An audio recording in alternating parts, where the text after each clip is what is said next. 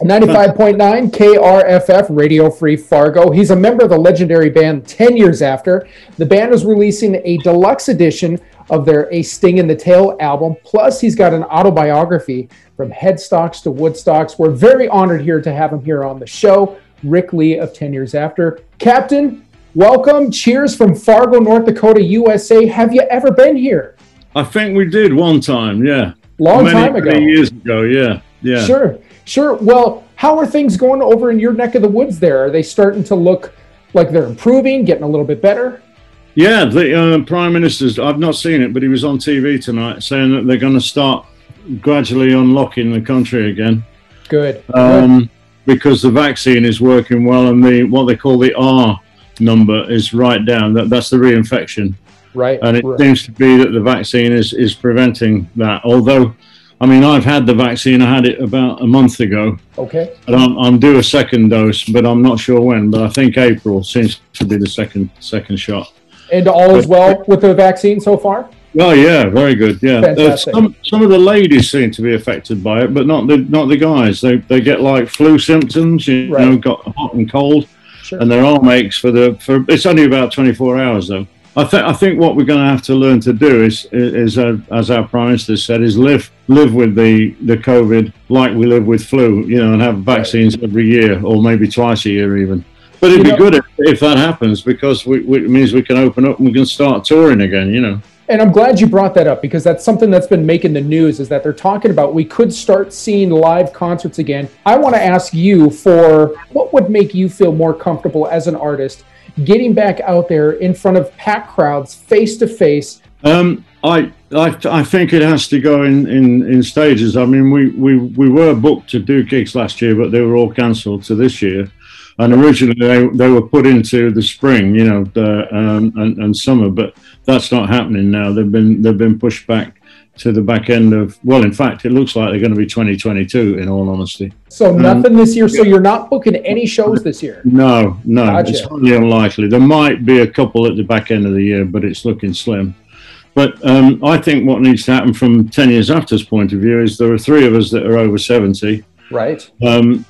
So we want to be fully vaccinated before we go anywhere. Secondly, we have to be prepared for what other countries want as an entry permission. Right. So that's another difficulty. The other one we have here is we tour a lot in Europe, except that our wonderful government and the European Union didn't negotiate anything on behalf of the musicians. So at the moment, if we go to tour, we may have to have visas for all of the countries that we travel to. If our equipment and our crew live in Germany, so we normally go to the nearest place to the gig. They then pick us up, and then we finish the journey, and they set up, and we do the gig. Sure. But let's assume Germany is right in the middle, basically. Right. If we wanted to go to France, it's not very far. We can go to France. We want to go to Holland, it's close. Yep. Switzerland, Austria, Scandinavia even. You can get to Scandinavia by road, funnily enough, from Germany, you know. Right. But the problem with that, if you think about it, you would have to, if under the current legislation, as I understand it, we would have to have 4 visas of £250 each, so that's £1,000. So go to France, that's £2,000. We go to Holland, that's £3,000. Wow. Switzerland, £4,000. Go to Austria, £5,000. If we went up to Scandinavia, right. So we could be looking at the best part of £5,000 just to do. Let's say we did 1 gig in each of those countries, which we don't do it quite like that. We normally do 1 or 2. Looking at worst scenario, we could be £5,000 in the red before we've even played a gig. The thing is true of America. When we come to America, we have to pay for visas and we have to pay airfares. Right. So we're about 10,000 £pounds in the red before we play a gig in America as well. We always have to have a very good front end bookings, you know, to cover our cost of getting there. Then we can fill in things nicely.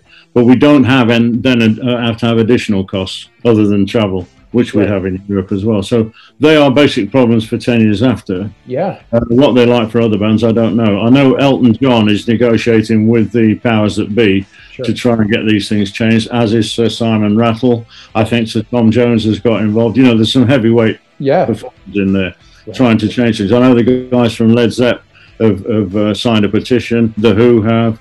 we've got some heavy hitters on our side, so hopefully things will get changed. I want to ask you, obviously during the pandemic here, we have, as a society, more now than ever been relying on our artists and our musicians.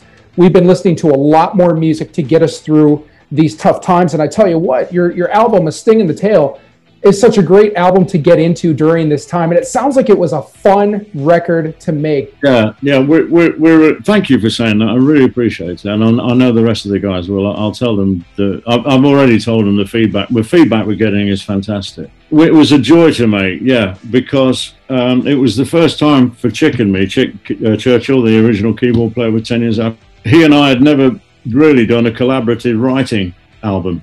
Excuse me. We'd written individual tracks on some of the albums, but we'd never collaborated. Alvin always wrote the material and liked to keep it that way. And so this was a real joy. And how we worked it was Marcus Bonfanti, who's the lead guitarist and vocalist now, he was the hub, because he's got the chords, he needs to know that the words suit him, he and keys and everything and so forth. Right. So I went down to Marcus's. He has a little studio in Cricklewood at the time, Cricklewood Green. Yeah. And we wrote about 8 to 9 songs, maybe more, I can't remember, together. And it was great fun. Really enjoyed it. Fantastic.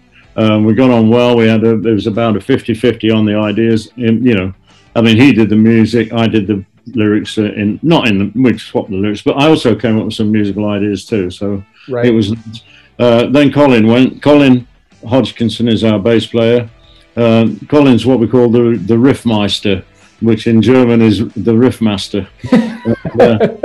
He makes the riffs. He comes up with the riffs. So I love it. So that was that. They wrote together some stuff. Chick went and wrote with Marcus.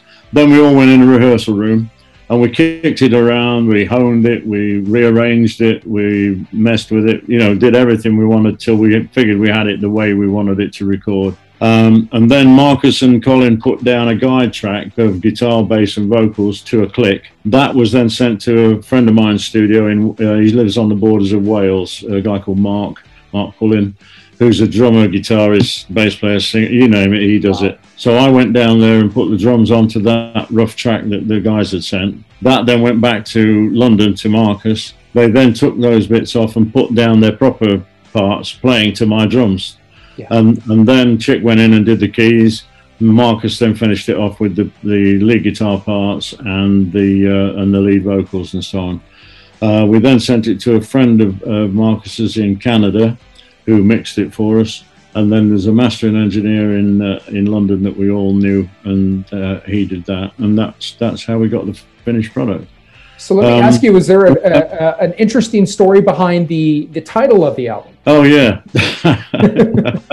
Did you know that? No, I didn't. It just struck me, and I'm like, there's so many different ways that I could think of how this came together. But I wanted to hear from you. All right. So originally it was Sting in the Tail, Tail, like in a dog's tail, right? Right. And that came about because Leo Lyons did an interview after he and Joe Gooch left the band, and he said it became very difficult because effectively it became like the tail was wagging the dog, which meant that he and Joe were the dog and Chick and I were the tail, but we were calling the shots. I think that anyway. We were traveling in Germany, and I said to the guys, our agent's been on. She wants to know what the name of the album is because they like to name the tour after the album. So the tour would become the Sting in the Tail tour, or this is a later album called Naturally Live. Right. And that's I'll tell you a bit more about that in a minute. So the next one will be the Naturally Live tour and so on.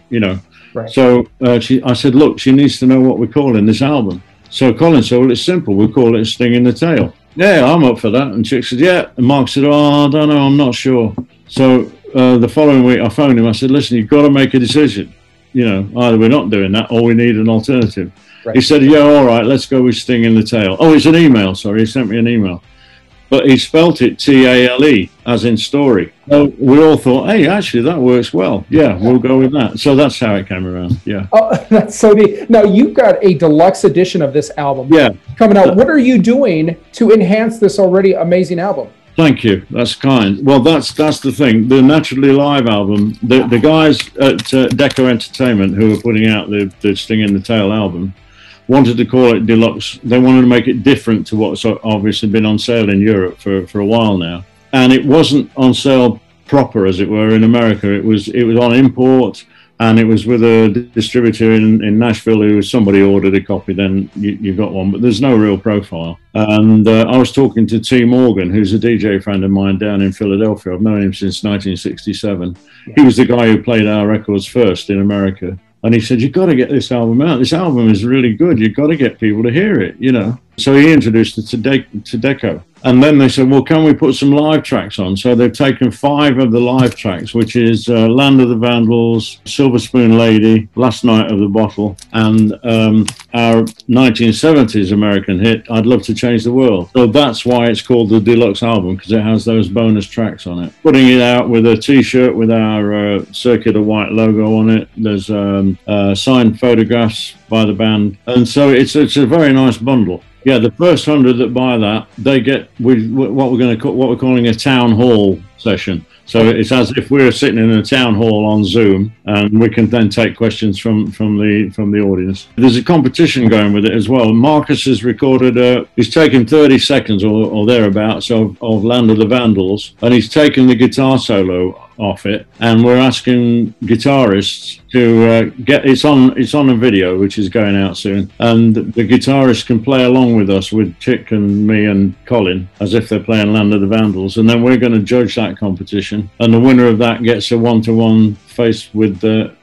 Zoom. With such an amazing album like A Sting in the Tail, if you could go back to your iconic appearance at Woodstock, which song or songs from this album would you like to put on that playlist? Oh, crikey. Well, One of These Days has always been a winner. I mean, Alvin wrote that a long time ago, you know. That was on the Recorded Live album in 1960, whenever it was. And Hear Me Calling, of course, has always been a classic. You know, Slade actually covered that in Europe. But Land of the Vandals, I think I would go for. We'd have to do I'd Love to Change the World. Silver Spoon Lady gets well received. Cool. So that's kind of nice, you know. But if you were doing Woodstock, you wouldn't have enough time, because we only had an hour, and we do a 2-hour show nowadays. Right. Wow. So there's no that. wonder you keep yourself in shape. Yeah. I have to, mate, because I'm on stage for the whole 2 hours, because the other guys get off while I do the drum solo. Did you ever think that song would hold true and ring so true 50 years later, especially in the moment that we're in right now? We're talking about I'd Love to Change the World. Right. Oh, no, I mean, it is amazing that lyric stood the test of time, hasn't it? You know, right. Some people are a bit sniffy about the lyric these days in the first verse, you know, everywhere there's freaks and hairies, dykes and fairies. Yeah, you can't say that nowadays. Well, right. Sorry, we said it. I mean, the rest of it, I mean, I'd love to change the world, but I don't know what to do. It's a major question, you know, for everybody. So, yes, it has stood the test of time beautifully. Absolutely. Rick, I tell you what, you were one of those folks that I could talk to you for days and days. I love hearing your stories. I appreciate you making time. Go out and check out A Sting in the Tail. The deluxe edition now comes with live songs, some live recordings on there. Is there a one-stop shop website that we can go to? Where would you like fans to come to? I thought you'd never ask. Well, first of all, the record is available on decoentertainment.com. You can go there and find it. You can get my book on Amazon, but if you want a dedication, which I'm very happy to do, and I can personalize them as well if they're requested, the best route is if you go to the 10 Years After official website, which is www.10-years-after.co.uk. Okay.